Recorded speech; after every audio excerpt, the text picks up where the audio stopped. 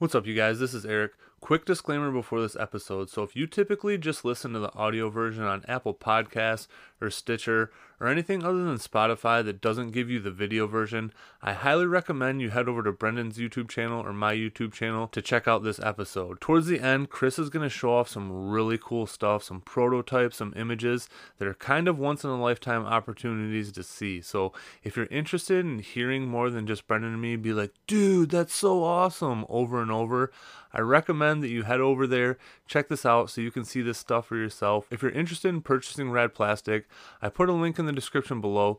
Chris is offering it for 20% off for a limited time right now.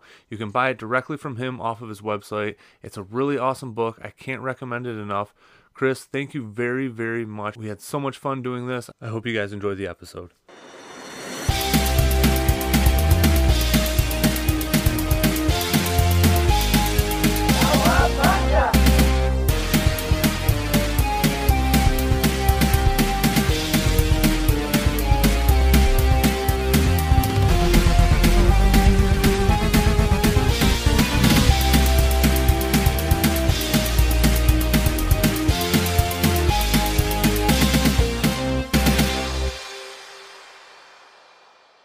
Welcome to episode 11 of the Party Wagon podcast, where we talk about all things TMNT, past, present, and future. I'm Brendan from the YouTube channel Brendan's Rambles.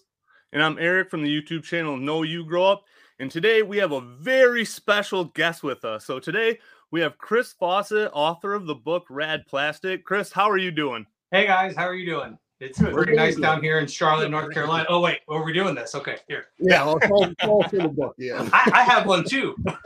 Oh really? Yeah. Yeah, I got a discount. Yeah, probably. You can get your sign, no problem. I'm tight with the author, so yeah. Right? Yeah, Chris, so why don't you go ahead and just tell everybody a little bit about yourself? Kind of give us your nerd origin, maybe from what you were into as a kid to your teen years and how you transitioned to being this very popular person in our small bubble here. Yeah, okay, well, if you want to go back to childhood, I'm a Star Wars kid, so okay. Star Wars was huge for me. Saw all three of the originals in the theaters. I was very young. But just went Bambus for the toys. It was literally like after I saw that first movie, there was nothing else I wanted for Christmas, right, birthdays, whatever, except Star Wars toys. Like, forget about it. I don't need anything else. So that was like sort of my intro to toy stuff. I was always kind of had a collector's mindset, which is weird because nobody else in my family does. I mean, even when I was young, I would collect stamps and coins and rocks and, all the things you can get as a whatever, an 8-year-old that, you can collect. And so I always kind of had that mentality. And then my father actually was in the toy industry. He worked at Little Tykes. He was their first head of engineering at Little Tykes. So his claim to fame is he helped engineer and design the Cozy Coupe, little red Flintstones pedal and ride car. Yep, I had one of those as a kid. Every kid had that. Right? So that's his claim to fame. He's actually on Wikipedia as like one of the designers of the Cozy Coupe. And a lot of the other things that you've probably seen from Little Tykes, the little red sliding board and the little red and yellow picnic table and like the turtle, speaking of turtles, the turtle sandbox. Yep. Yes. I never realized that. Everybody had. Turtle connection. This is the first time I've made that connection. Dang, I wonder if he has a prototype of the big turtle sandbox. So I kind of grew up in the toy family, right? Because my dad was doing this. He would use me and my brother as test subjects for different things. I remember one, they had this little electric powered ride-on like train, but it ran on tracks. It's sort of like, the little cars you see kids riding around in today, but it ran on a set of railroad tracks. I remember him bringing that home and he would have us test ride it and all this stuff. So from very early on, I was sort of enmeshed in the industry. And then when I got into high school, I started working he left Little Tykes and started his own consulting firm and did a lot of toy industry stuff there as well. And I worked for that firm from like my junior year of high school through, I don't know, well after college. So did a lot of toy stuff as an engineer at that point for Little Tykes, a company called Step 2.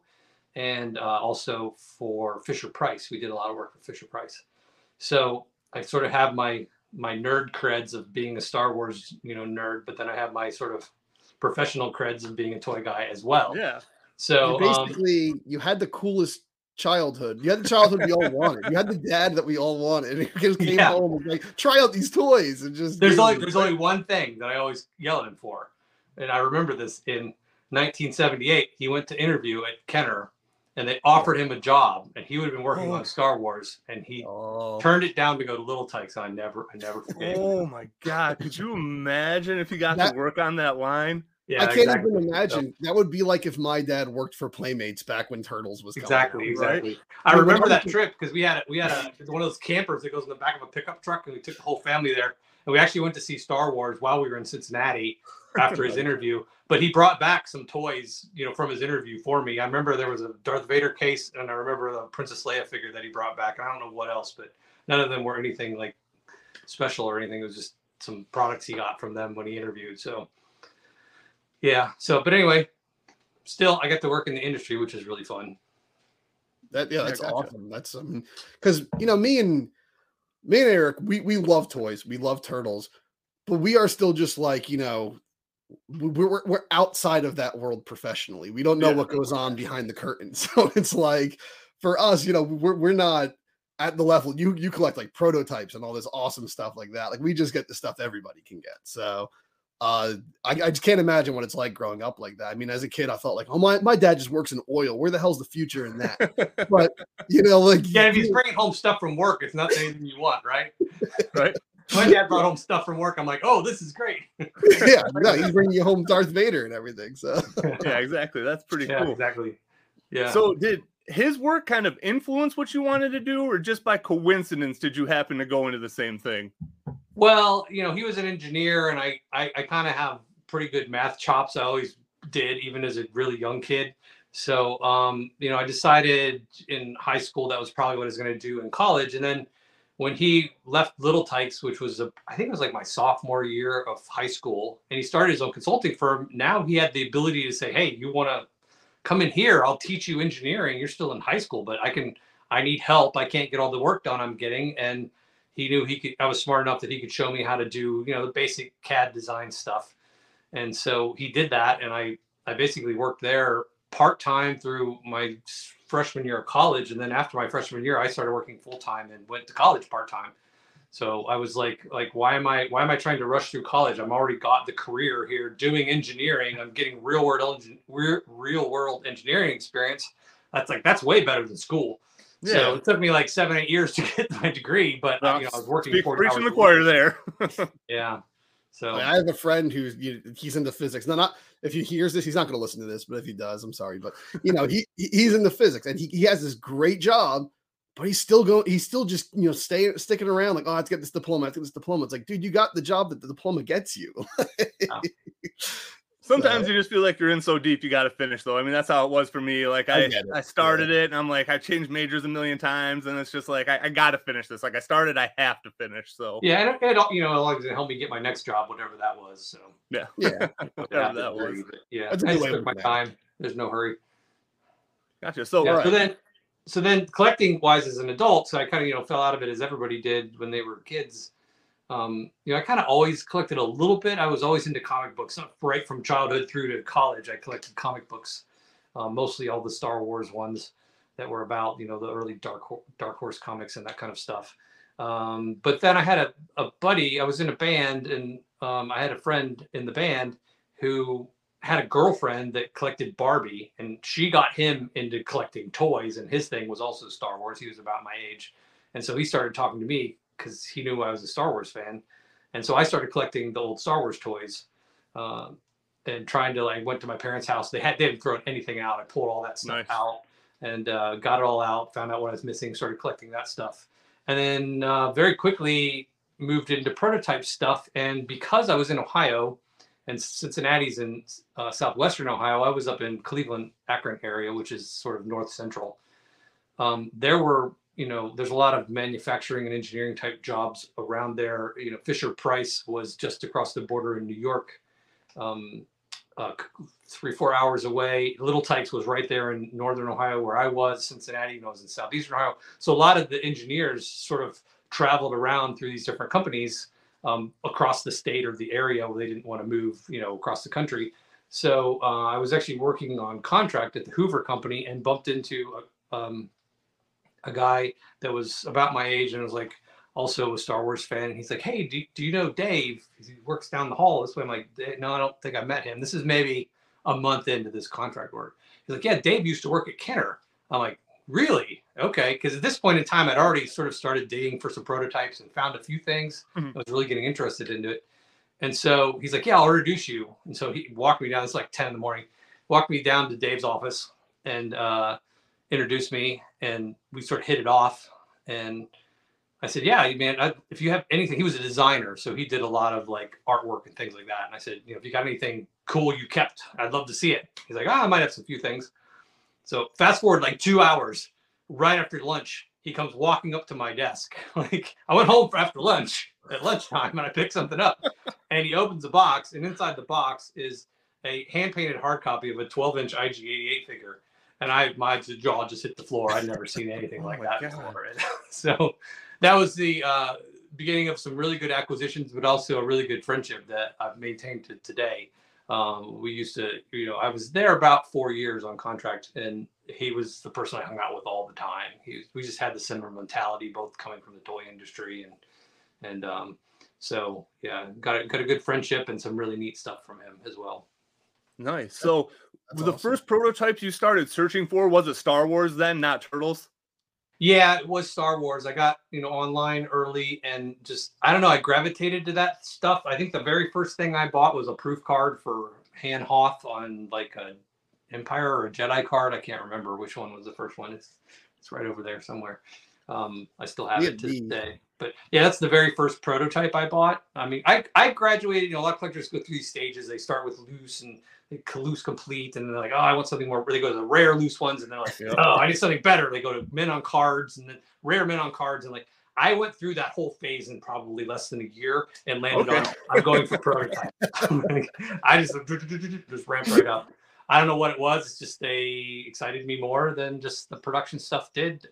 I can't tell you exactly what in my brain makes that endorphin go more with those, but it did, and I recognized it. So I started doing that and searching for things. And this is about probably a year after I started really looking to collect prototypes. I met Dave and that whole thing. And then, of course, he gave me lots of names of all of his friends and people, and I started calling around to those people. And so it's sort of snowballed from there. And, Yeah.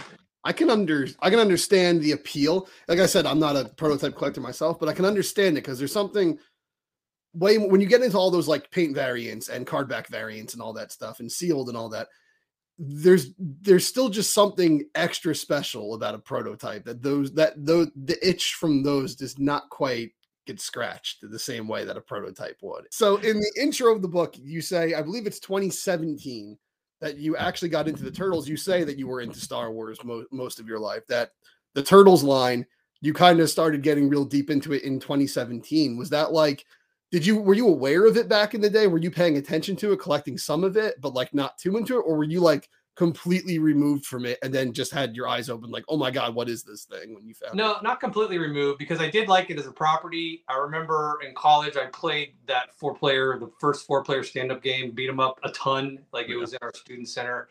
I would always, after classes in college were done at 3:00, I would go home and I would turn on the afternoon cartoons to do my homework too. And that's why we were talking earlier before we started this, how I'm into Darkwing Duck. That's how I got into Darkwing Duck. That's how I like the Turtles. But I never really collected the line much, other than I will say there was a point in, like, it must have been right around 2000 or so. I was sitting there thinking, like, man, this Star Wars stuff is blowing up. It's getting really expensive. I'm like, what's the next thing going to be? And I'm like, I bet you Turtles is going to be worth a lot of money someday. Oh, yeah. And I actually started collecting mint on card Turtles. I did it for about 6 months, and I'm like, what am I doing? Turtles isn't my thing. Let me focus on Star Wars. And I wish I hadn't done that. I should have kept going, because it was actually a really great idea. Like, I started like with the early ones. I should have started with the later ones. Like, what are the rare ones? Let me go get those now and just set them aside. But so I did have that small little turtle collecting right around 2000 that lasted for maybe it was a year, probably not quite a year.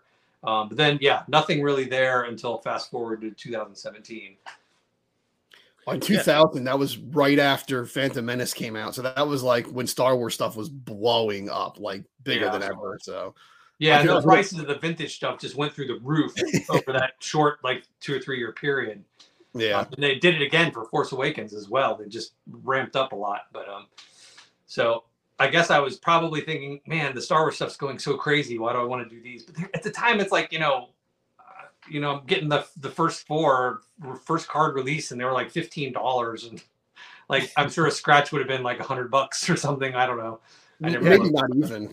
Yeah, that probably would have been the best time, honestly, because that was kind of the dark age to where they're like, okay, Turtles might be dead before it got that 2003 reboot. So that was probably the lowest point as far as being able to get expensive figures for low prices. Yeah, I kind of kicked myself for not keep going with that idea because it was a good idea, but what are you gonna do? You win some, you lose some. I got back into recollecting the vintage line in around 2006, 2007. And at that time, that was post 2003 cartoon. Obviously, it was still running at the time. At that time, you could get Scratch loose for like $300. Sometimes on eBay. So it's like in 2000, he was probably like $50. And it's just crazy what the prices have done in the last like 4 years. It's been insane. Yeah. Like I started in 2017, like a minimum card scratch was like $1,000. Now it's like what, 6 or 7?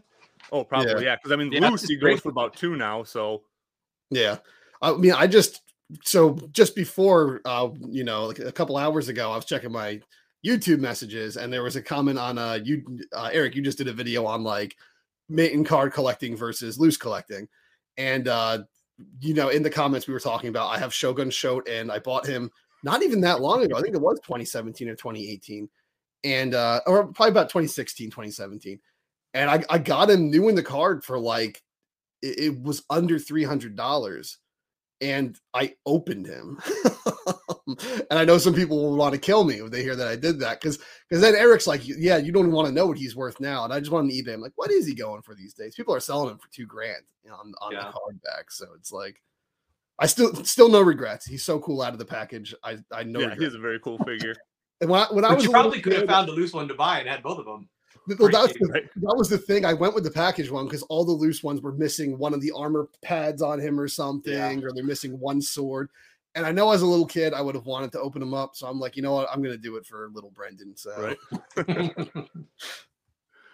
yeah. So how did you get in deep with Turtles then? Like, what made you go from just kind of at one point in your life being so about it to just diving into the deep end and being like, okay, this is the route I want to go. I want to get into these prototypes and I want to write a book about it. It was a complete accident. Serendipity. I mean, I've been hunting Kenner stuff for 2 decades and just happened to cross someone that had family members that crossed over, from West Coast toy to East Coast toy, which is unusual. You don't see a lot. See, generally the West Coast toy, Mattel out there, obviously Playmates out there. They generally tend to run in those circles back and forth between those companies and Tomy some too. I think they're like they're somewhere in the West Iowa or something. I don't remember. But then you see the West Coast or the East Coast guys, which is Hasbro and Kenner and Fisher Price and the sort of the engineers and designers run through those circles. But I just happened to stumble upon somebody who had sort of a foot in both worlds in their family. And that person had some Kenner things, but also had a ridiculous amount of Turtles things. And as it was one of those days where, I knew this person had some stuff because I had talked to this person 15 years ago, and it was finally time to sell because there was a child getting ready to go to college, and it was like, well, why don't you come over and take a look now? I had a brief look 15 years ago, basically walked down the basement, see all the tubs? Yeah, I'll open one for you. And that was kind of it. I didn't know what was there. And, I was obviously hoping for tons of Star Wars. But what I found was a ridiculous amount of Turtles.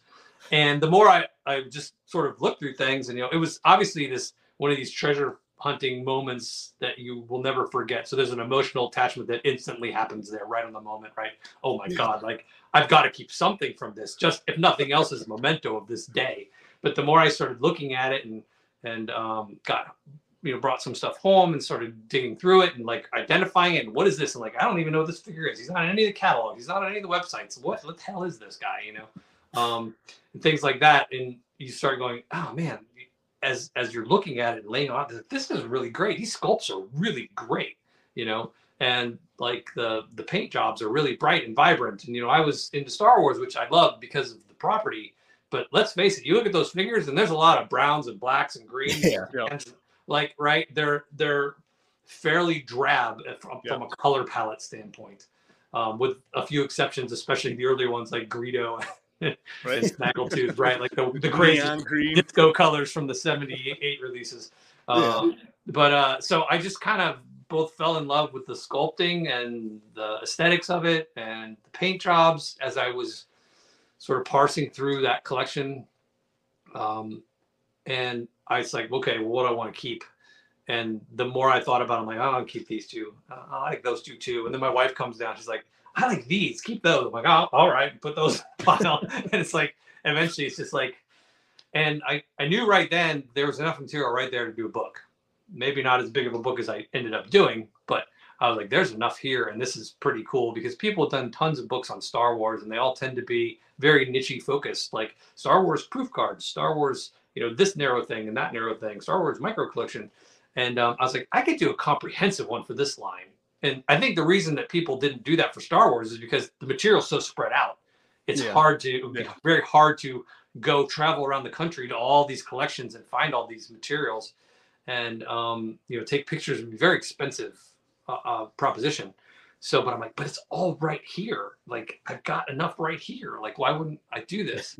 And so I'm like, well, if I'm going to do it, I may as well go in whole hog and find more people and get as much stuff as I possibly can for the book.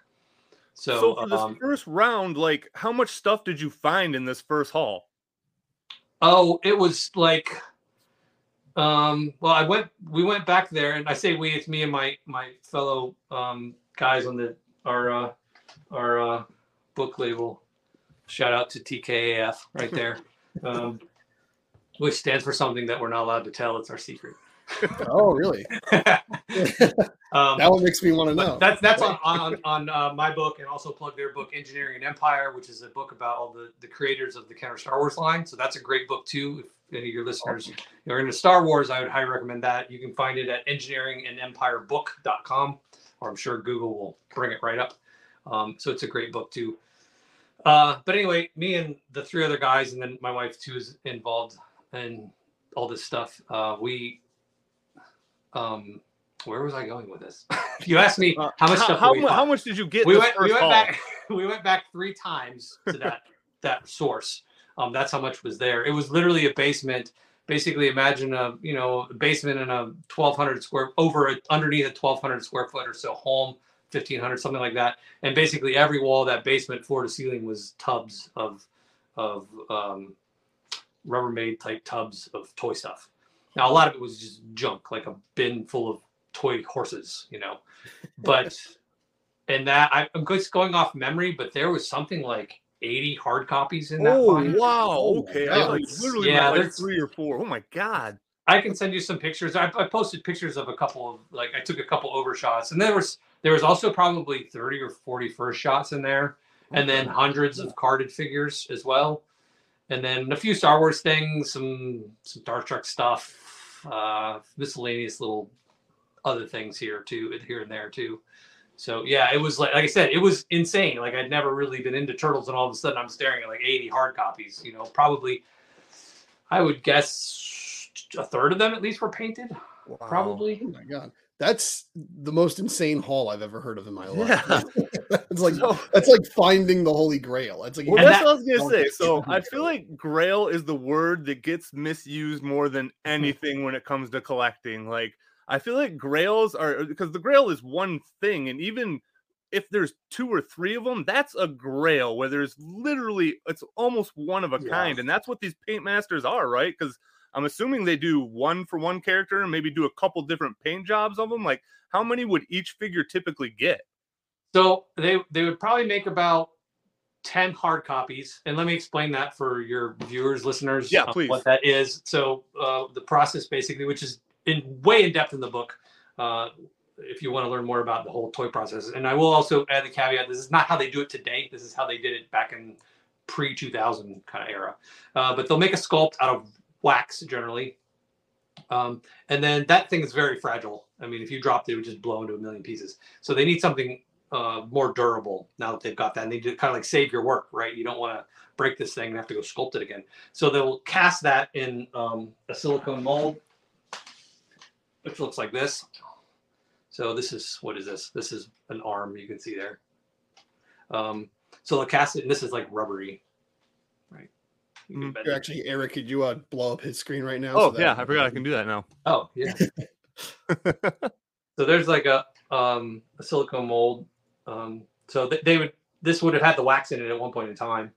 And then they pour, there's some little ports on the side. You can see they'll pour a hard resin into this mold and let it dry, and what comes out is basically a copy of the wax sculpting, but it's really hard, rigid, durable material. I mean, it's not unbreakable, especially thin little parts, but it's pretty durable. I mean, I've dropped pieces on the ground, on my ground in here, which is like thin carpet on concrete, and they don't generally break.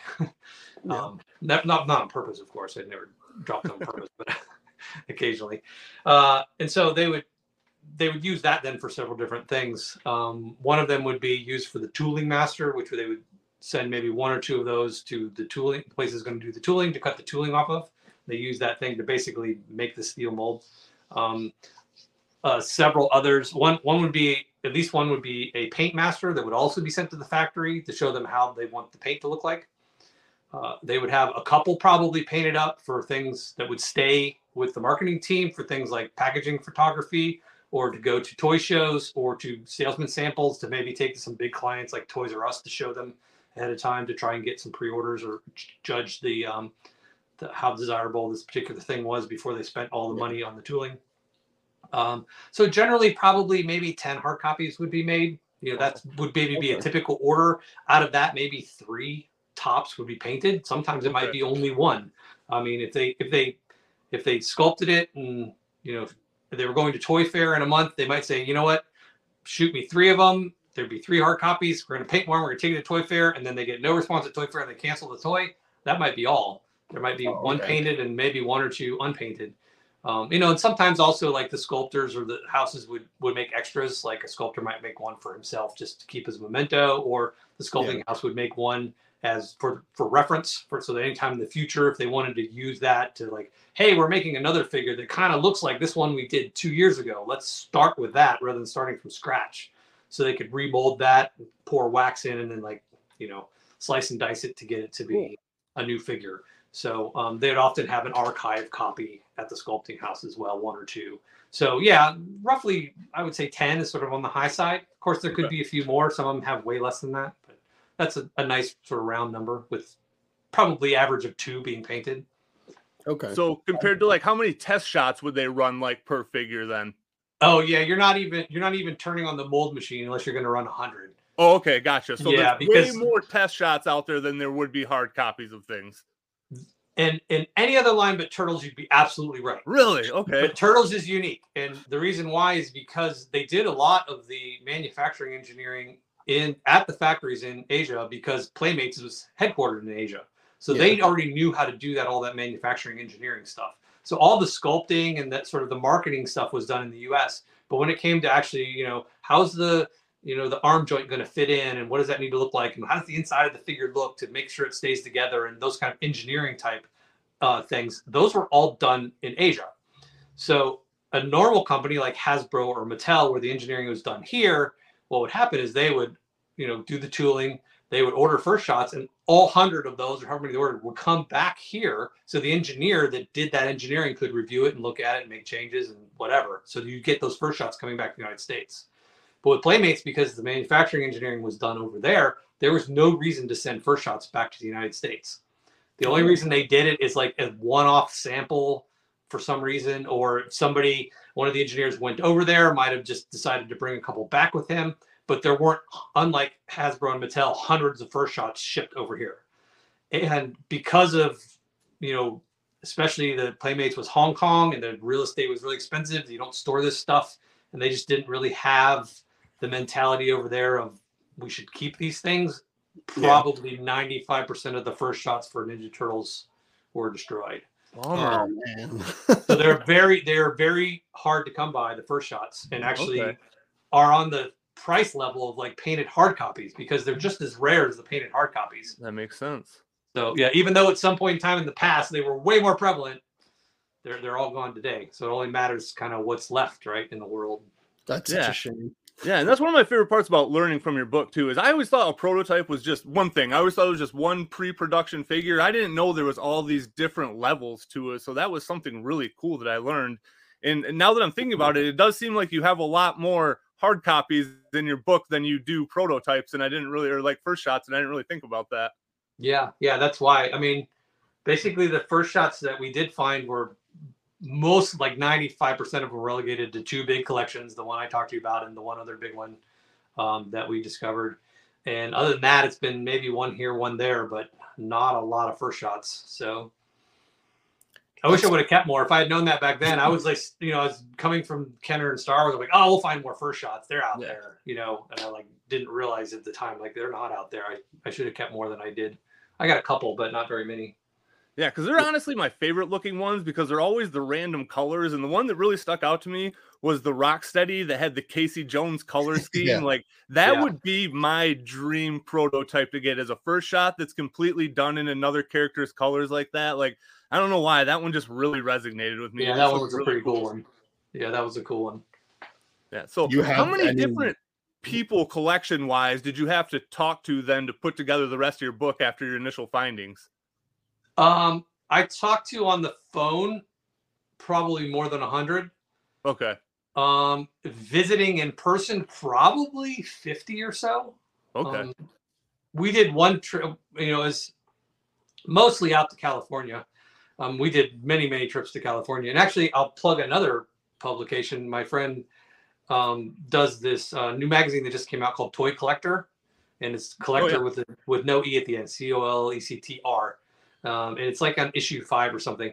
But anyway, one of my partners, Stephen Ward, wrote a series of, I think it's 5 articles. I think it's the first 5 issues, all about our very first LA trip and everything that happened there. So if you want to really sort of get a deep dive into like what it's like to be in that sort of treasure hunting world and mode and what we did, it was like about a week-long trip, I think. I picked that magazine up and read those articles. He did a really good job of writing it too. It's very gives you the feel for it as well as just telling you what happened. It's like awesome. He very much expresses, the California vibe and what he was thinking and feeling at the time and the emotions that go along with all this stuff. So it's a pretty good article. But anyway, and then, so we went out there a lot. I mean, one of the trips was me and Matt and my wife did 2 full weeks, and we were from all the way from San Diego all the way to Sacramento during those 2 trips. And we probably visited 20-25 people during that single 2-week trip. And like I said, there's probably 6 or 7 or 8 trips we've done out there. So it's a lot of people that we've talked to, and there's still people I can't find. I'm like, man, I wish I could find this guy or that guy. I just can't find them. So was everybody pretty much like involved with the creation, or is there, because in my head, I just picture like all of the prototype collectors and kind of like this Illuminati where you guys are like in the secret organization where you have all this insider info. So is it a lot of people that worked on this stuff, or is it a lot of people that are just diehard collectors that got their hands on this stuff? No, almost I would say 99% of the stuff in the book is stuff that I sourced from original employees and contractors that work online. Yeah, there's a few pieces like that Rocksteady we were just talking about that came from a collector, and I saw he had them. Like, oh, I got to get a picture of this. There's a few in there like that, but not very many of them. Some of the photos from Anaglyph in the back of the book, the Anaglyph section came from some collector friends of mine. That's probably the biggest section that has sort of photos, and you can tell if it's really nice, great photography. That's most likely something that I had in my hands at one point. If it's kind of like, here's a Polaroid from 1998, like that's probably file photography, either the thing, I don't even know if it exists. I just found a picture of it. Or we got some Toy Fair footage in there that's clearly older, but then you have a lot of the the actual, prototypes that you have in here, that some of them I'm looking at, I'm like, this has to be a modern photograph. There's no way this. Well, yeah, because I mean, it seems like you would have had to have had all those things in your hands, because I can't really, other than when they're really old pictures, everything looks like I assumed you took those pictures. Yeah, you can tell just by going through the book if it looks like it sort of has a picture frame around it. Like I told the designer, like, anything that's like file photography, which what I mean by that is basically, I'd go and you'd find, bins of prototypes and stuff, but then they'd also have folders of stuff. And sometimes it'd be pictures of things, almost all the vehicle stuff you see in the book, for example, is all from file photography. None of that I found or had, with one exception. And you can tell by looking in the book, you'll see the one, you'll be like, oh, every time I get a phone call, it cuts out. I had to click over and like tell my wife, hey, remember I had this interview. Stop calling me. That's totally fine. So anyway, do you have any? You said you have some Turtles prototypes. I believe I see some in the back right now. Do you have any like specific prototypes you'd want to show off? Like any ones you think are like the coolest one? I think I see one sitting on top right there that might be a little interesting. Why don't you guys take a look and tell me what you want me to pull out? I want to start things off with the one on top there. The Donatello? Over here or over here? Other side. There on the right. Yeah. Which one? The Donnie. The Donnie in the case. This one. Yeah, I got goosebumps already, and he hasn't even touched it yet.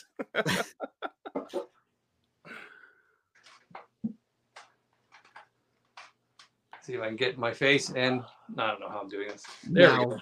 That's better. This is, if I'm not mistaken, this is like the first real finished turtle prototype figure, right? Yeah, there were two test sculpts they did early on. One was done by Varner Studios. The other one was done by a studio called VAP Studios out of Cincinnati. And they basically just hired two different companies, just get two different takes on what a turtle could look like. This is the one, obviously, that they went with way more than the other one. The other one looks really dorky.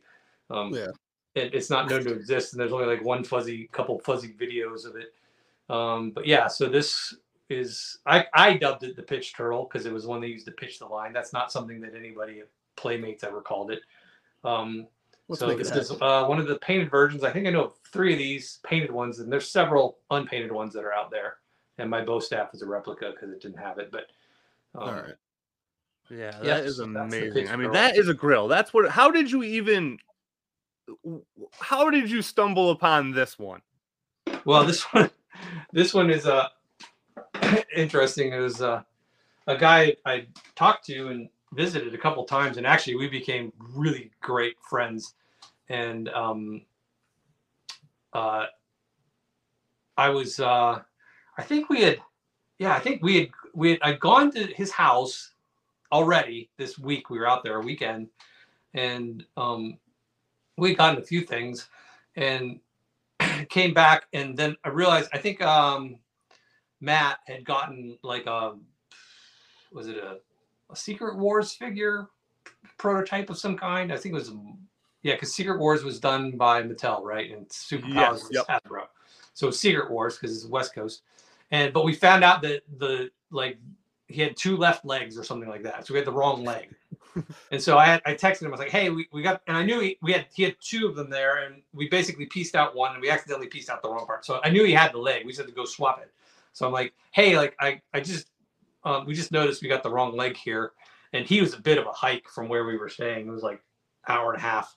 So I was like, can we pop back up there sometime, maybe tomorrow evening? We might have a little bit of time, and we could swap this leg out. He goes, yeah, sure. No problem. Yeah, whatever. Just let me know. I'm free tomorrow night. And he goes, and then he sends me a text. Oh, and by the way, I was digging around in the garage, and I just found this. And he sends me a picture of that thing. And I'm like, oh my God. I'm like, really? I'm like, I have to ask, do you have any interest in selling that? He's like, yeah, I'd consider it. Oh my God. So I'm like, I'll be there tomorrow. So, that is the find of a lifetime. It was crazy because it's just like, sometimes you kind of know what to expect. You kind of know they told you a little bit about what they have, but there's always things like that. It's a complete surprise. You're like, I didn't know I'd be seeing this today, and that's amazing, So yeah, I mean, I would never think I would see that thing. I think I saw Mark Taylor was the sculptor, or this was Varner. Varner, who? Okay, Oh, Taylor did the other ones. Okay, gotcha. Taylor was a designer. I don't think he did any sculpting. He just did design work. So he would do like 2D drawings and stuff like that. Because I'm pretty sure I watched an Ed's Retro Geek Out where he was interviewing him, and he had one of the pitch turtles too. So I think that's at least where 2 of the 3 in existence are then. So he had a painted one? I'm pretty sure he did.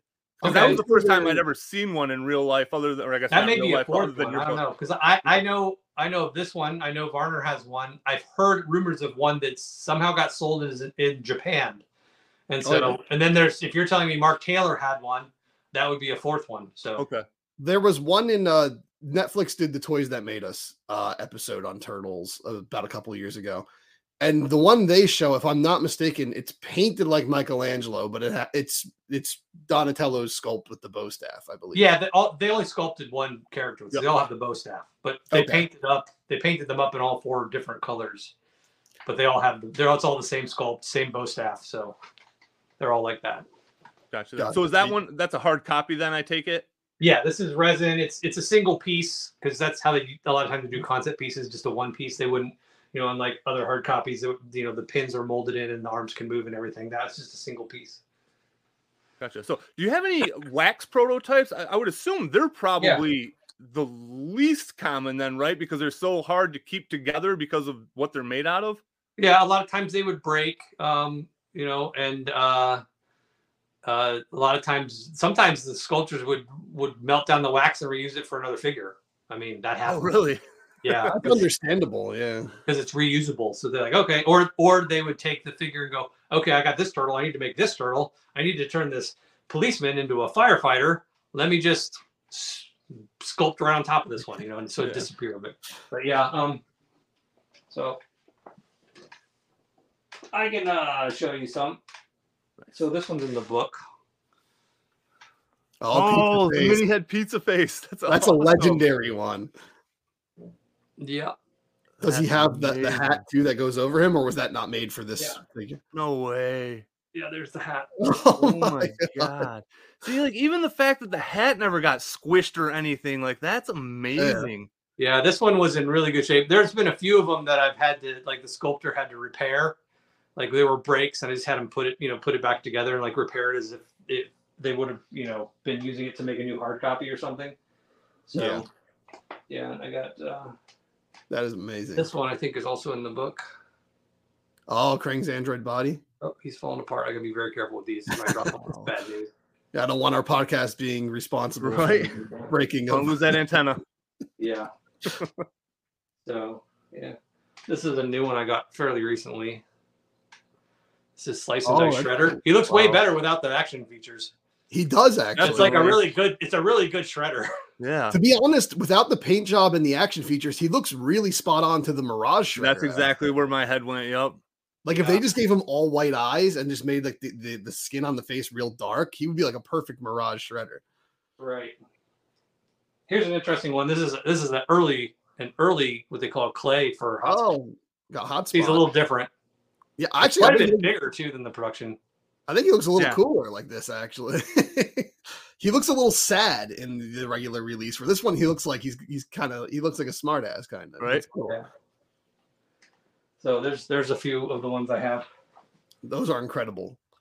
Yeah, that's like kind of the pinnacle, right? It's like, I mean, it's like it is the original piece of art. It's the thing that the artists. I mean, these artists were astounding. Like it is, any artist you'd say that's in, doing any other kind of, more adult art. But I mean, they're amazing that they can sculpt these things and make them look like that. And that's the original. It's the one he took his little knife to, So I really do feel like, that's sort of the pinnacle of prototypes is when you can get either that or original artwork, like packaging. For packaging, it would be the original artwork, right? Yeah. Oh, there was some cool concept artwork in the book of like Dr. L so much. And a lot of characters that I didn't even know, like, I didn't know that would still exist, that Sergeant Bananas and Dr. L would still have concept artwork and Sandform and stuff. Well, at one of the, I was telling you about, we had basically two major finds and a bunch of little ones. The second one, major one that I didn't talk about, we found these folders. They were in a just a banker's box in the guy's closet, and they started just looking through them, and it's just like, oh wow, oh my god, look at that. Yeah, that's comics, but here's some. Yeah, it's Archie. What the? I mean, just when I see these concept ideas that never got made, I'm always like, man, I wish they made all these characters. That's one of my favorites. I know, like they had so much material for the main line. That's like Evil Dead 2. He's got the chainsaw arm and everything. But there was a couple binders here, and at the first one I already talked about, the one on the East Coast, there was also some binders of stuff, but it's just like there's like sort of a.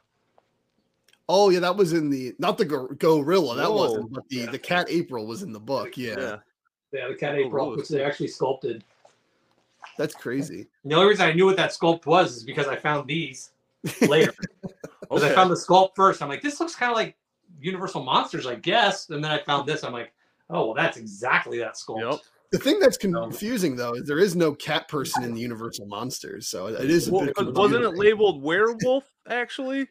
I think it was. Yeah. But there is the movie Cat People by RKO. So maybe it was like a Cat People reference. Yeah. This is the one oh, yeah. Where does it say on here? April is a cat. A couple of these I didn't put in the book. I didn't see that beaver in the book. I don't remember him. You can see he even says here, we'll figure out the costume later. like, yes, she's a cat and she doesn't have any clothes on. Right. Might be a little much for And there's the one with the costume. I think the artists were having a lot of fun drawing that. Yeah, these are Dooney sketches, these here. Yeah, oh, and literally right here he says topless version. Just in case.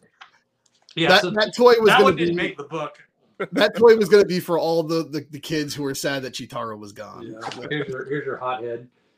That was amazing. Yeah, I really like the idea that they said they were going to give him breakable like tables and stuff that he could karate chop in half. Like that would have been such a cool play feature. Right. Yeah, there's a bunch of things like that just never made it probably for cost reasons.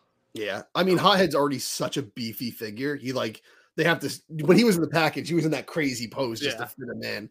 So I can't imagine they could have put tables and all this stuff in there with him. So So out of everybody you talked to, did you ever figure out reasons why maybe like the line or the subline that comes to mind is the Jim Lee, the ones that he drew, and they didn't make a Leonardo. And typically it just really always like, I don't know, just drives me nuts when they would do 3 and not the 4th. Did you ever find out why they would sometimes randomly leave a turtle out of a subline? It was generally, I didn't ever ask specifically about any of them, but generally the answer is always, we didn't have the demand for that line. We took it to Toy Fair, we showed it around. We got enough demand that made it feel like, maybe we should try something here, but not enough to maybe we got to cut the budget a little bit. Let's do 3 out of the 4 because we're saving 25% of the total cost of doing this, right? And we'll put it out there, and hey, if they go great, we'll make the 4th one eventually. Okay. So I'm 90% sure that they were just budgetary reasons that they would do that.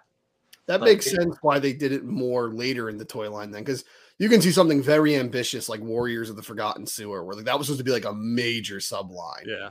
And even like Raph, who we never saw the elf figure, it's like he was meant to exist. Like you have, concept artwork for him in the book. And that makes sense that they were really ambitious. They made this huge thing, showed off at Toy Fair, and maybe it just got lukewarm, responses. So they're like, all right, because Turtles was kind of on its way out at that time. So. Yeah, they're like, well, let's do some of this, but let's not do all of it. So it's just a money-saving technique. So yeah.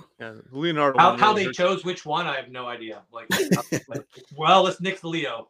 I don't know. They probably had some demographics, information knowing that which of the 4 sold the best and the worst. And I've heard historically Leo and Mike have the most sales. I don't know if that's true, but I've heard Leo and Mike, then Raph, and then Donnie is like by far the lowest. That's what I've heard. Yeah, I don't know. And it could have changed year after year back then. Who knows? Yeah, it probably did. Yeah. So where you are right now with everything, do you feel like you've kind of exhausted all your resources on this stuff, or every once in a while do you run into somebody else new in the circle where you might be able to get something from, or like, do you feel like you're really going to be able to get a lot more prototypes for your collection at this point? Because it seems like you would have to have like a significant portion of the ones that are out there almost. Well, I mean, I personally don't have a significant portion. I kept a lot, but we found a lot.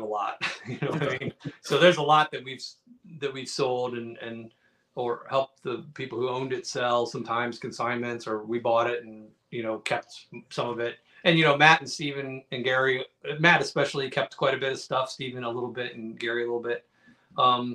But, you know, there's still, it's definitely going to slow down. I mean, there's no doubt, like that 4-year period from 2017 to 2021, where I was really doing a ton of research. It was like I would get new leads, you know, every other week. And then I would be planning trips and like find a new lead and try to work them in and figure out where on the timeline are they even going to fit. And it was like drinking from a fire hose for sure. That has definitely slowed down to like a trickle coming out of the fire hose. Yeah, occasionally I do still find, you know, a new lead, and maybe it's not even Playmates. It could be a Kenner person or a Mattel person or whatever. But definitely slowed down. But there are people that I've contacted that, you know, that I got pictures for the book that didn't want to sell at the time. So I still, you know, try to keep in touch with them and keep friendly in case they ever decide they want to do something with some of the stuff. So yeah, there's still other things out there that I know are out there I'd love to, you know, get for my own collection, but it's definitely slowed down for sure. So it's a lot of this stuff is now in the secondary market. So now you see way more things sort of selling collector to collector than from original sources like it was over the last 4 years or 5 years. Gotcha. So before we started recording, you and I were talking about Earthworm Jim and Darkwing Duck, and you were showing me some of those prototypes. I know we talk turtles mostly on here, but how many action figure lines do you go that deep on where you collect prototypes? Oh, really just the 3: Star Wars, Darkwing, and Darkwing's a small line, so it doesn't do much. Star Wars, Darkwing, and Ninja Turtles. I have a smattering of a few other things. Like I've got a couple Extreme Dino pieces that I just thought were incredible pieces of art that I've kept. I've got like a few pieces I've kept. Like I got a Batman piece I kept just as sort of a memento of a collection that we found and bought. I've got a Star Trek piece, some random like Disney stuff. My wife has a whole, it's down below. You can kind of see it there. My wife has a big Toy Story collection of prototype stuff on these bottom few shelves. So there's that. It's mostly like McDonald's toy stuff for the most part. But I remember those. Yeah. Cool. Yeah. So, but really, just the 3 lines are sort of the main bulk, and Ninja Turtles is probably, as far as number of pieces goes, by far the biggest of the 3. So my Star Wars stuff is great, but I don't have nearly the volume of it. Yeah. Well, I mean, like you were saying, Darkwing Duck was such a short line. Technically, that's the closest to being complete of the bunch because, you know. Yeah. I think I have a prototype for every unreleased figure in the line, and a prototype for most of the released ones. I couldn't believe you had all those Wave 2 figures that never came out. That blew my mind when I saw those. Oh, nice. Yeah. I love Darkwing Duck. That'll be, you know, as I'm getting older and like when I decided like it's time to vacate and let this move on because I'm going into retirement home, like the Darkwing stuff will probably stay with me till the end. That show was funny as hell. Yeah, right? It is. It really is. So at this point in the game for you, because you said you pretty much went from basic collecting to high level collecting in a year span. So like, what dragon are you chasing now? Like what would get you excited at this point in your collecting career? Well, I mean, you know, it's really, I get excited about the hunt, really. It's, the acquisition is good and all, but man, it's the adrenaline of that, you know, going into somebody's basement is really, that's the, like, you know, you want to talk about like why people take drugs or smoke cigarettes or whatever, right? That's the addiction. It's not really having stuff. It's more like, so like, that's where I just, it's a little bit sad because I had like a huge section of my life in like 98 to 2002 or so that I did that a lot with Kenner people, like 3, 4, 5 trips a year. And then there was a big lull. And then 2017 to like now has been again 2, 3, 4 trips a year. And now it's slowing down. It's a little bit sad. I'm like, but that's really the chase for me. It's really that adrenaline rush of like, you know, hey, what am I going to see today? Is the guy going to, you know, is it a new person I've never met yet? Who knows what it's going to be? Or is it some guy I've talked to that, found another box in a closet or something, like, or even like, hey, maybe I'll finally get to buy that one piece he's had that he's ever wanted to let go of, things like that. But it's really about like that getting in there, like the treasure hunting is like where the adrenaline hits me for sure. The whole time you were talking there, I just basically painted a new image of who you are in my head. You are toy Indiana Jones. You're going down into the. You're going down. I literally have a picture of Gary with one of those headlights. The lights you strap on your head. I think it might be in the back of the book even, but in the behind the scenes section. But like we're literally in this dark basement. And he's like, I'm taking a headlight next time. And he strapped that thing on. I mean, we've been in like. I just, there's been rat poop and cat piss and like been there digging through boxes of like, where you come out and your fingers are black because, the dust in there has been 20 years worth and you're in a crawl space, you're in an attic, you're climbing up ladders. I mean, there's a lot of, it's not quite as maybe glamorous as the Indiana Jones You're movie. not running to Target for a quick there are some sort of similarities. Yeah, you're going into these underground areas, you're exploring these ancient places and finding these amazing artifacts, and you're basically putting them in a museum. So you're preserving history, and that's something that's so cool about collecting that stuff and making books like this, and just everything you do is you're not like getting these rare items and then hiding them from the world like you're like your treasure pot that the leprechaun has that no one else can get. It's like you're preserving this history and sharing it with the world and actually teaching us about things we didn't even know about our favorite franchise. So it's like certainly preserving the history of it is a big thing for me because you talk to these people and I mean there was one guy I talked to he's like yeah I just retired, I shut down my office in New York or wherever it was. I think it was in I got the impression it was like in Manhattan, but maybe I could be wrong there. But he's like, yeah, it's like maybe next year if you want to come out. I called him back the next year. He's like, man, you missed it by a week. I just put everything in my whole office into the dumpster last week. I'm like, oh my God. Oh no, you didn't. Please tell me you didn't. And I mean, it's a little easier to hear a story like I threw that away 30 years ago, but like, it's really hard to hear those stories. Like this stuff is just gone, and I'm like. Okay, like, or to see something that's in a box rotting away underneath a house or, where literally there's rat poop on it. And, like, it's like this stuff needs to be taken care of. And, it's in a baggie. Can you imagine like one of these sculpts in a baggie? That's what's crazy, and all that stuff's in such good condition. And I mean, that pitch turtle he said was just sitting in some guy's garage and he didn't even know about it. Like that's insane to me. Yeah. Well, it's not always in that great condition. There's pieces missing. Like I said, some of the sculpts needed to be repaired and like limbs were broken and they had to be put back together and things like that. The hard copies tend to be okay because they're so rigid and hard and they don't degrade at all. They're like it's like a chunk of rock. So, other than maybe little thin parts like a bandana or something being broken or missing, they tend to be pretty good no matter how they're stored. It's just maybe a arm or something is missing occasionally. They tend to be pretty good. The sculpts are a little tougher, but again, the sculpts are fairly easy to repair as long as all the pieces are there. They're easy to put back together and make look real nice. So the vehicles were almost all file photography. The prototypes of the vehicles, they weren't actually things I had in hand. They were just photographs that the designers or the engineers or whatever had. So you can tell in the book, the ones with the white borders around and that kind of looks like a photograph is sort of stuck into the book. Those are the file photographies, and the ones that are the glamoury shots that you can tell are kind of look like they're from a light box. They're from a light box, and those I generally had on hand.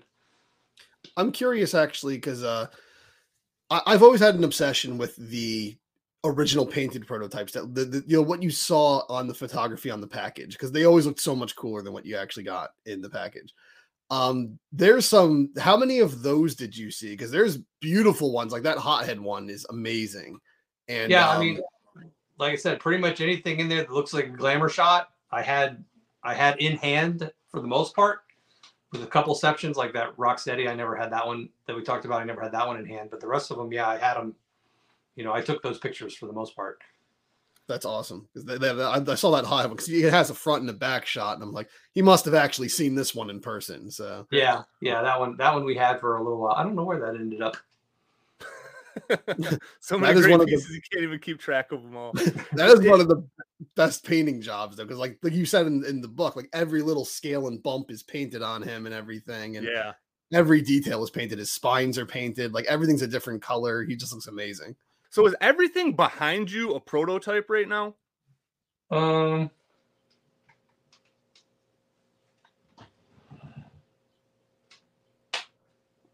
This is not. Oh, that's a NECA. Is that a NECA April? Yeah. Other than that, yes. Okay. So like, are those like mock-up carded figures behind you then too? Actually, yeah, this April's just production, so I was wrong. This April's just a production figure. This is just a production figure too. Okay. So I know who your favorite character is. Right? Yeah, I just wanted to collect something, a character, and I don't know. I just wanted to not do one of the turtles for whatever reason. Yeah. I'm like, I'm gonna do April because it was either April or Casey, and it seemed like there's a lot more stuff for April than there was for Casey. Yeah. The collection would be very small, so I'm like, I want to do one of them. I don't want to do a turtle, and I want something that has a lot of stuff. So like, it's either Splinter or April, pretty much. So yeah, these are all. Yeah, that's a carded. Well, you can't hardly see it in the camera there, but that's in the book. There's you hard copy there. And this is one of the molds. This is interesting. So this is one of the molds that actually has the hard copy still in the mold. Oh, wow. Yeah. Oh, it's the Bride of Frankenstein one. Yeah, it's the Bride of Frankenstein. That's her hair for sure. Good call. Yeah. So you can see it's never removed. Even these little things, these little lines here where they poured the material in are still here. Those are called sprues. Well, that's where I see those on my vintage figures all the time. They have the little chip part where you can see where they removed that. That's so cool. That's called a sprue. That little channel that takes it down into the cavity. It's called a sprue. That's amazing. Here's some alternate April heads. So this is a different sculpt than what they made. Oh, that one's a little creepy. And here's one other one. These are all for the first April. They really struggled with the head, obviously, and then they ended up obviously making it. I actually think that one might be a little better. This one's not too bad. This one actually I think is better than the one they made. That's what I'm thinking. I think it's better than the one we got, actually. Yeah, and then this is a painted hard copy of the second version. Oh, that looks nice. That's a nice head. The hand-painted stuff just looks so good. Like, it just brings a whole different aspect to the mold. Right, yeah. Well, the designers would always they'd always have to overdo it because they knew that the bean counters would come in and reduce the number of colors or whatever masks that they were allowed to use, and so they'd always overdo it to give the bean counters something to pare back and make them feel like they did their job. Okay, so it was always intentionally known that nothing would ever come out with these glamorous paint jobs that they're doing. So every time the sculptor wasn't like, "Oh man, they ruined it again for me." Yeah, they generally knew that it would get pared back. I mean, sometimes there are times where they'd go right in and say 3 colors only. That's all you get. And obviously, the whoever was painting it generally wasn't the sculptors that did the painting. It was paint specialists. But they knew, like, if you were told to do it, you kind of had to do it. But if they're like, "Yeah, paint it what you think," we kind of looks like this is the sketch, and they would obviously embellish it as much as they could to try and get the best figure they could get. So the paint job I remember being, just judging from when I was a kid, looking at the packages. The one that was the most different was Sandstorm. His sash that's going across him, every inch of it is with different color. On the back of the package, just all silver. When you look at the actual figures, like that. I remember when I saw that, I was thinking I can't even tell what I'm looking at in the prototype picture there. But I don't know the exact one you're talking about right now. I don't know if this is the one that's on the packaging or not. Because I know the one in the book, he had the sword and his scimitar and stuff was painted. Yeah. Oh, look how cool that looks. Yeah, that looks so much cooler. Wow. That's amazing. See, Sandstorm is a cool figure, but I always kind of slept on him because he felt kind of simple. If he had that extra hit of color like that, look at that. On the arms. Yeah. That's so cool. So it is just a game changer. The nose ring I noticed, that's awesome. Yeah. By the way, did you guys know that the original Bebop figure, I never knew this until I saw it. Hold on, let me put him back. I saw just recently a painted hard copy of the Bebop, which I don't own, but is out there. Do you know he has a knee brace? Yeah, I never ACL tear knee brace, like that college football players wear. Yeah, Yeah, on the painted hard copy, that knee brace is painted like silver. Oh, okay. Yeah, it looks way better. Oh, there's a knee brace there. Well, when I was a kid, I thought it was a dagger, but then when I got older, I realized, oh, it's a knee brace. I think when Super 7 did their version, they did paint it silver, I believe. That's the first time I realized it was there was because of the Super 7 figure. I didn't even know it existed before that. Yeah, you wouldn't even notice unless you're really looking at that figure. It just looks like pant legs or something. Yeah, like I said, I thought it was like a dagger stuck through his pant leg so he could like pull it out and use it. Because I remember as a kid, I was like, why isn't it painted? I want to see what that is. But I used to, look at every inch of those figures. I was obsessed with the detail on those figures. And that was one of the great things about that line is that you could do that as a kid. You could just take one figure, especially like Muckman or something. And you could just spend an hour looking at every detail on that guy. Yeah, that one especially. Yeah. Yeah, because the wax sculpt that's in the book and that one, it's even almost more detailed, I think, than the, I don't know how they ever would have planned on painting that one. Yeah. I think Muckman works not being heavily painted, though, because if everything was painted on him, he wouldn't look like a sludgy pile of muck. He would look like too colorful. Thered be all these colors and stuff all over him. So I think it works. Speaking of the book, let's just talk about the book for a little bit, because the part of Turtles I think I would consider myself the biggest fan of is the vintage toy line. And there's even then, like, there's stuff I knew about, like the snot-nosed gun guy and like the Mr. Bad Wrench and stuff. But there is some stuff in this book I didn't know about at all. There's a lot of stuff in this book I didn't know about at all. And it surprised me. The Army Ant Mega Mutant is awesome. There's plenty of stuff like that. But the one thing I just need to bring up, I don't know if I think it's awesome or I just think it's freaking horrifying, is this character known as the Face. The Face, yes. Who was going to be like, I guess almost like Zordon for the... That's how I saw it too. That's what I saw. But where Zordon is like a holographic face in a tube, and like, the Carmen Sandiego cartoon, the Chief is just like on a screen. This is a disembodied gigantic head of Pai Mei or someone just like growing out of the wall of the sewer. It's terrifying. It said it was removed because they thought it was too much like a deity or a god, but I think it should be removed because it would have given kids nightmares. Yeah, it was a weird idea. It didn't get very far. That was a really early. They were trying to sort of flesh out, what was the story going to be and what were the characters going to be, and beyond just the ones that were in the comic at the time. Yeah, and it sort of demotes Splinter also, because Splinter's all I think they decided like Splinter wasn't even around then really, and or no, he was around, but they were like, I think that was one of the reasons. It's like, well, why do we need this if we have Splinter? Splinter's sort of like the sage. Why do we need another sage like figure? And they're like, let's keep Splinter. Yeah, that was probably like, of all the things, the behind the scenes stuff I saw in the book, and like I said, there's so much, but that was the one that just like stood out to me like a sore thumb. Like, what even is this? What were they thinking when they came up?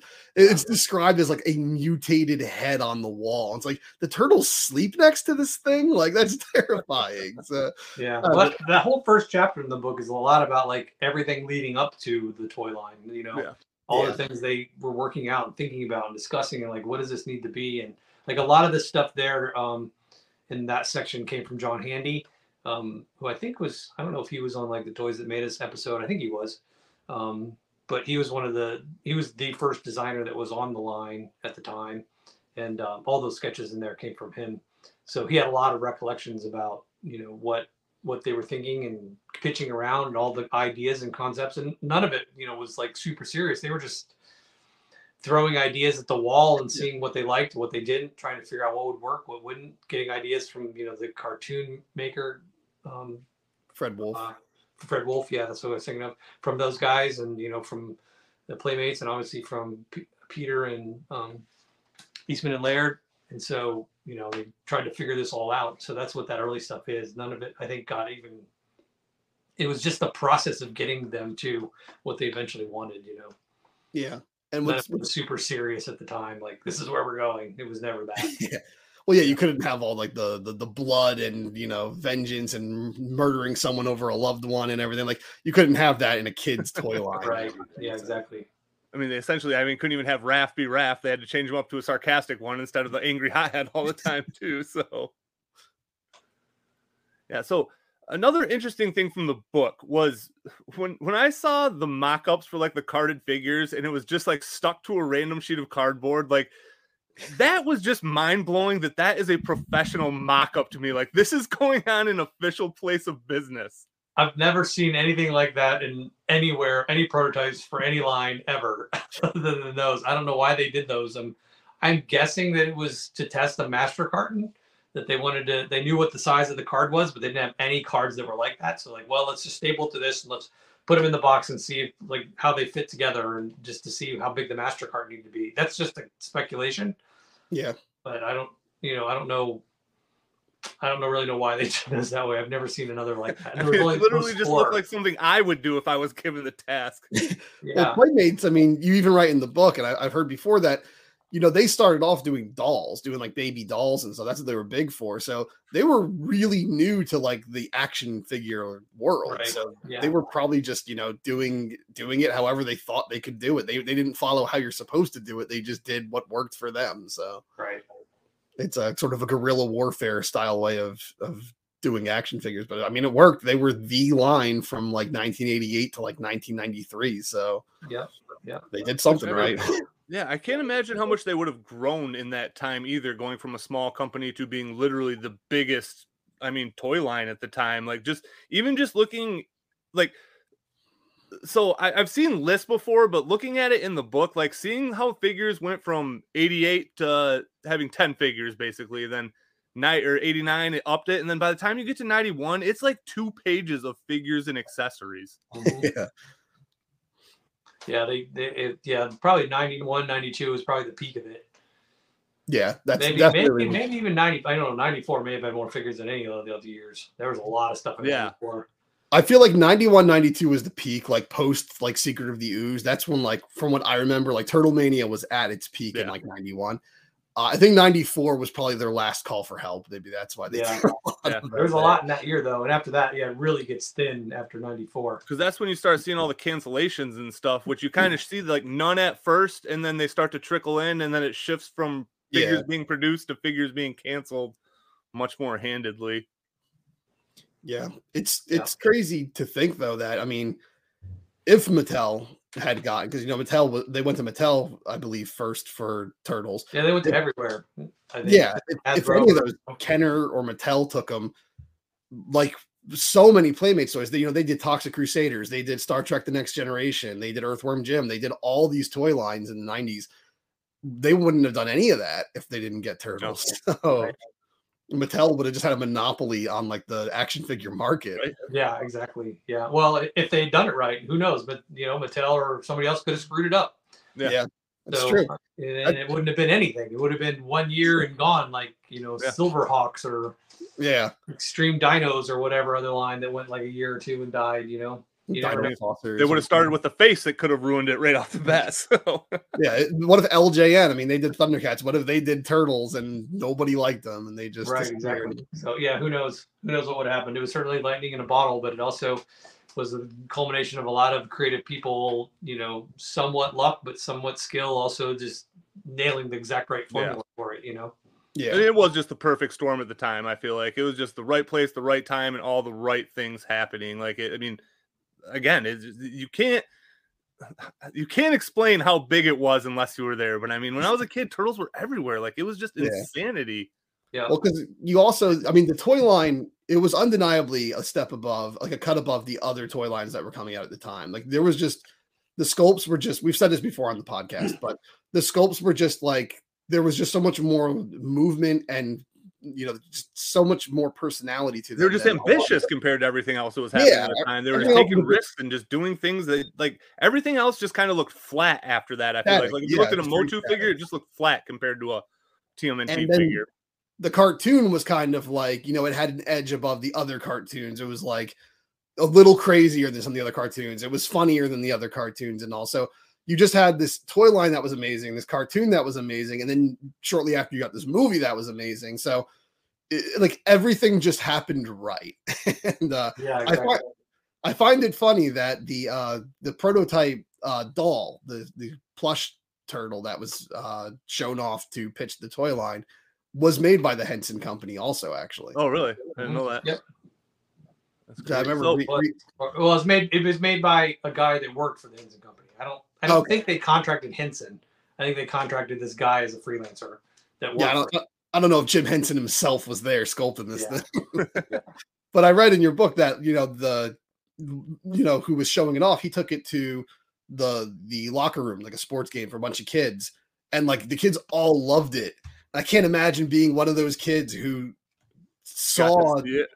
got a first glimpse into what would be the biggest kids franchise for the next decade. Yeah, you need to find one of those kids and interview them on the show. Right? Yeah, that's you're out there. You're welcome on. So what's the status of your book right now? Because I got the second print run, so I got mine off the Kickstarter when you ran that. Have you done a third print since then? Yeah, I've done a third printing, and that will almost certainly be the last printing. Okay. Because the sales have really slowed down, and I've got a bunch still, and I'll have them available for quite some time.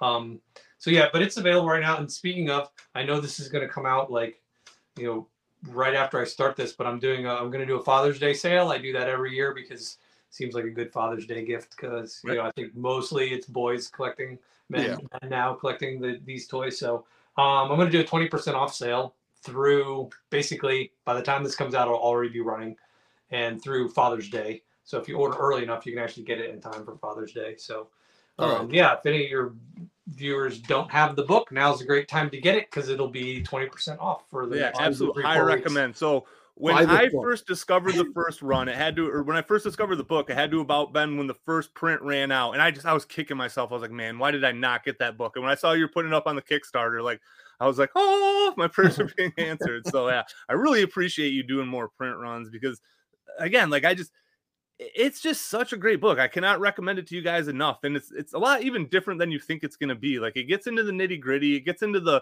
really just minutia of everything. And I can't recommend it enough. It's one of my favorite books I have. Not like I'm a huge literary person, but yes, I love it. Yeah, a lot of people ask, does it show all the figures and all the accessories? And I always thought this isn't a collector's guide. It's not about that. It does not show all the figures and all the accessories. And if you're looking for that, there's a couple great websites. And also, I'll make another plug. I think Pixel Dan is coming out with that kind of book very soon. That's what I heard. Yeah, but this book is art. I call it art and history is really what it is. It's just showcasing the amazing people that worked on the line and the talent they have and, the history and things that maybe you didn't know about and, unreleased figures and concepts and things that never saw the light of day and things like that. So it's really about the history and the art. Personally, I think that, everyone's different, but personally, I think that's more interesting. Not throwing shade at Pixel Dan. Like his book's going to be amazing, but I do find this more interesting though. Cause it's like, you can go online and you can find out what all the figures are and what they came with and what their little bio card said. I want to know about the things that I didn't know about that we didn't get. And there's so much in this book that's like, it's just like story time for a Turtles fan. Like you just sat down, you're like, oh wow, you're just in awe hearing all these stories. And it's not just stories. You're seeing pictures, you're seeing prototypes, you're seeing concept artwork and like crazy stuff like the face and that insane second sewer play set for Secret of the Ooze they were going to do that was like the size of the room. And all the I really love that I found those pictures. That thing was like, oh my god, every picture's going in. Yeah, that was amazing. All the unproduced stuff is what really, I don't know if it got me excited or kind of like angry that stuff didn't come out, but that's the coolest stuff is learning about what could have been or what they were thinking about doing and didn't do. Yeah. Yeah, that's the stuff that gets me too. That's the kind of my favorite stuff as far as my personal collection goes is the stuff that was never released. I kind of gravitate towards that. That's something I've said on here too. When we discuss Playmates a lot on this channel and what we think Playmates should be doing. And that was something I would just love to see them do is just, I know it sounds unrealistic. I know it would be for a niche audience. Not everyone would buy it, but I would love if they just picked back up where they stopped and just started, making some of those figures that were unreleased and continuing the line and just making more of this line. Cause it would be niche, but all of us nerds in our 30s and 40s would buy them. So. Now's the time it's going to work. I wouldn't say friends with, but I'm acquaintances with the lead marketing guy over there at Playmates. I'm really good friends with one of his good friends. and gone to dinner with him a couple times. And I actually offered him, like, if there's any of these unreleased figures that you guys want to make, I will let you scan my hard copies. Well, that would be incredible. I can help you make that happen. So, so far, I haven't taken me up on that. So there's no Wizard Splinter or Mike Knight coming, as far as I know. Of course, they could maybe they can get those scans somewhere else too. Maybe some of the sculptors have some. But yeah, I did offer to help with that if they ever needed it. If I had the figure they were looking for. So that's awesome. That's what I mean. You're preserving history, man. You're not only are you preserving history, that's like you're making history happen there. You're bringing lost history into reality. I think it'd be cool if they just did like just make one line, pick like 6 figures, and just do unreleased vintage, and just have them be random, like one from Warriors of Rat and Sue or a Team Ninja, Razar with fur, whatever. Pick 6 and just like make an unreleased line. I think it would do really well. Yeah, Mattel did that not too long ago. They're pretty expensive, and I think they're PVC figures, but they did it for Street Sharks. They put out 3 figures that were never produced, and they did like a minimum quantity run on them, I'm pretty sure. But they did do that, and I mean, I'm assuming they all sold out pretty quickly. Oh, they did, yeah. Well, also speaking of Mattel, I mean, Super 7 was the one who released them, but they released Hero and Eldor from Masters of the Universe. Yeah. I got them over there, but they finally released them like the way they were originally going to be released. Hero vac metalized and everything like he originally was meant to be. And I would just love to see that for the Turtles, because if we got even just one, we just got one unreleased figure, I'd buy that thing in a heartbeat. So yeah, absolutely. So the reason we kind of like ran into you and started talking to you is because you corrected us about something that we've been talking about. So I was always very confused about the rights to Turtles things, like who owned what, and you let us know that Viacom pretty much owns everything, right? So all designs, everything is actually owned by Viacom. Even if it's Playmates, they don't actually have the rights to any of this stuff. No, that's a misconception. Like somehow the guy that made the sketch for the figure owns the rights to that figure. Like the guy who drew Dr. L owns Dr. L, or the sculptor who sculpted Dr. L. No, those are all work for hire. They were doing that under contract through the owner of the IP, which at the time was Mirage. So Mirage owned all that IP back in the day, and then when Laird sold it to Nickelodeon, now Nickelodeon owns it all. Yeah. So if Nick wanted to tell Playmates you're not making another turtle figure again, they're perfectly in their rights to do that if they wanted to. Oh wow, interesting. I don't think they would, but because Playmates has been such a huge part of that history, but they could do that at any time. They own everything. Okay. So like what kind of, I mean, I don't know if you know this, but like what kind of contract are they on with them? Or do they just technically have like first dibs? Is it just that like easy for them, or is it an actual agreement that they're in then? I'm sure there's some agreements. I don't know any of the details of any of them. Usually in the toy industries, they try to segment things out. So like, and I don't know if Nickelodeon does this or not, but typically what it would be is, okay, you guys are allowed to make toys in this scale, or for this particular market, you're allowed to make toys for the child market. You're allowed to make the toys for the adult collector in 6-inch scale. You're allowed to make, plastic. You're allowed to make resin statues. That's usually how they do it, because they don't want cross competing, like 2 companies both coming out with their own resin statues. Like that's not really good for anybody. So generally there's some demarcation lines between the licensees. I don't have any knowledge of what those lines are, particularly between Super 7 and Playmates and NECA and Loyal Subjects or any of those, but there's probably are some sort of lanes that they have to all swim in. Okay. Gotcha. Yeah. Is there any other misconceptions out there that you see people commonly talking about that you have a little bit more information on that you could clear up? I know there are some. I can't think of. That's fine. I just wondered in my head right now, but yeah, I mean, there's a lot of misconceptions around like the toy process and prototypes. I see that a lot. People just not understanding how the whole process works, and like calling things the wrong things happens a lot. Like, but just like, I don't know. I mean, like one example is like, oh man, like how do you know all these hard copies are real? Anybody could just take a figure and mold it and make one. I'm like, no, you don't understand. They couldn't, because first of all, the hard copies are like 4% larger than the production figures. Okay. Secondly, every stage of the process, you lose detail, including when you're making a copy of that production figure. So if you literally took a production figure and cast it and made it out of resin and put it next to a hard copy, there would be no unmistaking the difference between the two. Yeah, because it would be the least detailed version of that. It would be the details would be all mushy. There'd be no sharp lines. It'd be shorter than the hard copy by, you know, whatever, a quarter inch or something. Yep. It's like, yeah, you don't understand what you're talking about when you say things like that. It's like you're not going to make a fake one of these that easily. So can it be done? Yes, especially if you have access to the hard copy itself and you want to recast the hard copy. Like that is like the only way you could really come across as a fake. But then even then, the resins are different. Like the resins they used in the 90s are different than the resins today. You can tell it in the colors. You can tell it in the weights. Like you put two of the same figure side by side and weigh them both, they wouldn't weigh the same, but two from the 90s would both weigh the same. Like there's ways to tell. I mean, and so I think that's probably one of the biggest misconceptions that a lot of people have. It's like, oh, this like, I mean, I've literally heard people say, man, 90% of the stuff that's out there is all fake. I'm like, I literally have photos of us digging in people's basements and 3 other witnesses that were there. Like, and then all the other experts from the other lines can look at it and go, yeah, that looks legit. Like everything's right about it, you know, even though they weren't there when we discovered it. But like, I hear that not a lot, but enough. And I don't know where that comes from exactly. People online love calling things fake. What's that? Right. People online just love calling things fake. Yeah, that's true. That's true. So, I guess because it makes them look more knowledgeable. They don't have to say anything, but it makes them look knowledgeable. So. Yeah, it's like, you know, I just always go back to, yeah, I was a toy engineer for 15 years.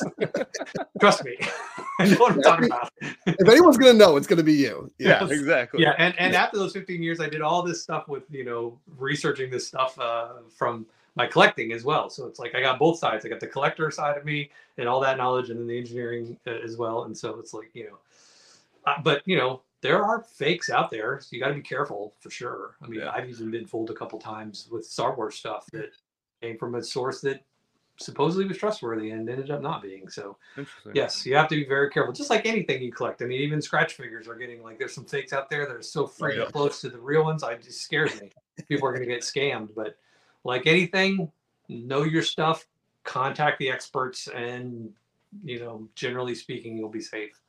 Yeah, I've seen for Scratch in particular, a lot of people selling reproductions of his accessories, and they just make them out of like, but it's like, it's yellow plastic, but it's not the same plastic they used in the 90s and all that. So it's like it's a little drier. It's a little like less shiny and stuff. So yeah. Oh, the other thing all the times, how do you know these aren't 3D printed? Like, what? I don't think you've ever really seen a 3D print. There's a huge difference between resin casting. Yeah. I mean, imagine, like, you've seen resin castings, like those statues you get, like, of Marvel superheroes, right? Yeah. Things are like rocks. They're heavy. It's like, yeah, 3D print. If you've ever held in your hand, it's like lighter than your. Yeah, you can very light density plastic, very light. Yeah, right. If you're thinking, how do you know these are different from 3D print? Then I don't think you've ever seen really a prototype in your hand, and you've probably never seen a 3D print in your hand, because they're very easy to tell apart. So that's another one I get a lot. It's like, I think people have this misconception, people that aren't in a technical field where they deal with 3D printing all the time, or even hobbyists where they deal with it all the time. They have this misconception that 3D printing is like the Star Trek thing, where you just, you know, make me a scratch hard copy. There it is. It's like, it's not like that. That's not how 3D printing works. You can't just print anything under the sun. You can't say, print me a light bulb, and it prints you a light bulb. Like, that's not how it works. You know, so I think, you know, it's nothing against that. I'm not calling, you know, people stupid or anything. It's just, if you don't have experience in it, you don't have experience, and you don't know what you don't know. So you're not calling people stupid, but you're saying that is definitely a stupid thing to say. I'm just saying they don't have the knowledge, and when you don't have knowledge, it's like, what's the saying? It's like, better to not speak, and I forget what it is. I think it's a Mark Twain quote. Better to not say anything stupid. Yes, yeah. So we'll just keep saying stupid things, and hopefully intelligent people like you can correct us when that happens. Don't worry. I'll say some stupid stuff too, I'm sure. Well, we've been corrected on a lot of stupid stuff we said, because we're just two guys who just love it. Exactly. We're by no means scholars like you are. So yeah, well, you know, a lot of this stuff just, you know, I've got 30 years in toy stuff now, you know, under my belt, between career and collecting. So you gain a lot of knowledge over that time. And I think the best thing to do is to share that as much as possible, because that helps people to learn and not get scammed by things, and to, you know, appreciate different parts of the process more that they didn't know about, or just have knowledge of how these things are done just for curiosity's sake. So, you know, I'm really glad to be able to keep that out there in the world and, you know, help people to understand it. So I'm always open, like literally, if there's something we said in this podcast that you want more information about, send me a PM on Facebook. I'm happy to chat with like anybody. Yeah, that's really awesome. I really appreciate that too, because again, when I first reached out to you, I was just taking a shot in the dark, seeing if you wanted to come on here, and I was honestly surprised when you said yes. So I mean, that's really awesome that you do make yourself available to the community, because again, you are an asset. Like, you have added something to the Turtles community. You're not someone that is just here. You have made it a better place. So I mean, I just really thank you for that, and like, I really appreciate you helping everybody out. Yeah, thanks. I appreciate that. That's a very nice compliment. And you can go ahead and leave your Facebook, your Twitters, and people want to find you. Yeah, anything else you want to plug? Yeah, well, the book, radplastic.com, like I said, through Father's Day, there'll be a 20% off sale, so get that. If you're not in North America, I would suggest look at some booksellers like Book Depository, selling them out of Europe. Might be a little cheaper shipping than getting it from me. Maybe Amazon UK might have it up there now. The sale won't be there. So, I mean, maybe with the sale and shipping, maybe it's still better to get it through me with the sale on. But, so we have a group called TMNT Prototype Collectors on Facebook. That's a great group to join if you're interested in learning more about this stuff, or even starting collecting yourself. I would say probably 90% of the prototype stuff that changes hands collector to collector ends up being posted in that group first. Really? So if you were interested in buying it, stuff like that, go there, contact me. I still have some stuff available that I've had for a little while for sale. So if you're interested in starting a prototype collection, I've got things from $25 to, you know, $2,500. So there's literally something for everybody. A lot of people, that's another misconception. A lot of people think, oh, this prototype, it's just so expensive. And like, there's things you can get that are cheap. You know, I've got like photography slide transparencies from the packaging photo shoots, like $20, like for some of these. It's like, yeah, it's a little thing, but it's someplace to start. And it's cool to say, like, this is the actual slide the photographer took the photo shoot for, you know, whatever, this Raphael figure that I love so much. Like, it's kind of cool. And some of them are even the actual exact match to the packaging. So it's like, this is the slide from, you know, the back of the box.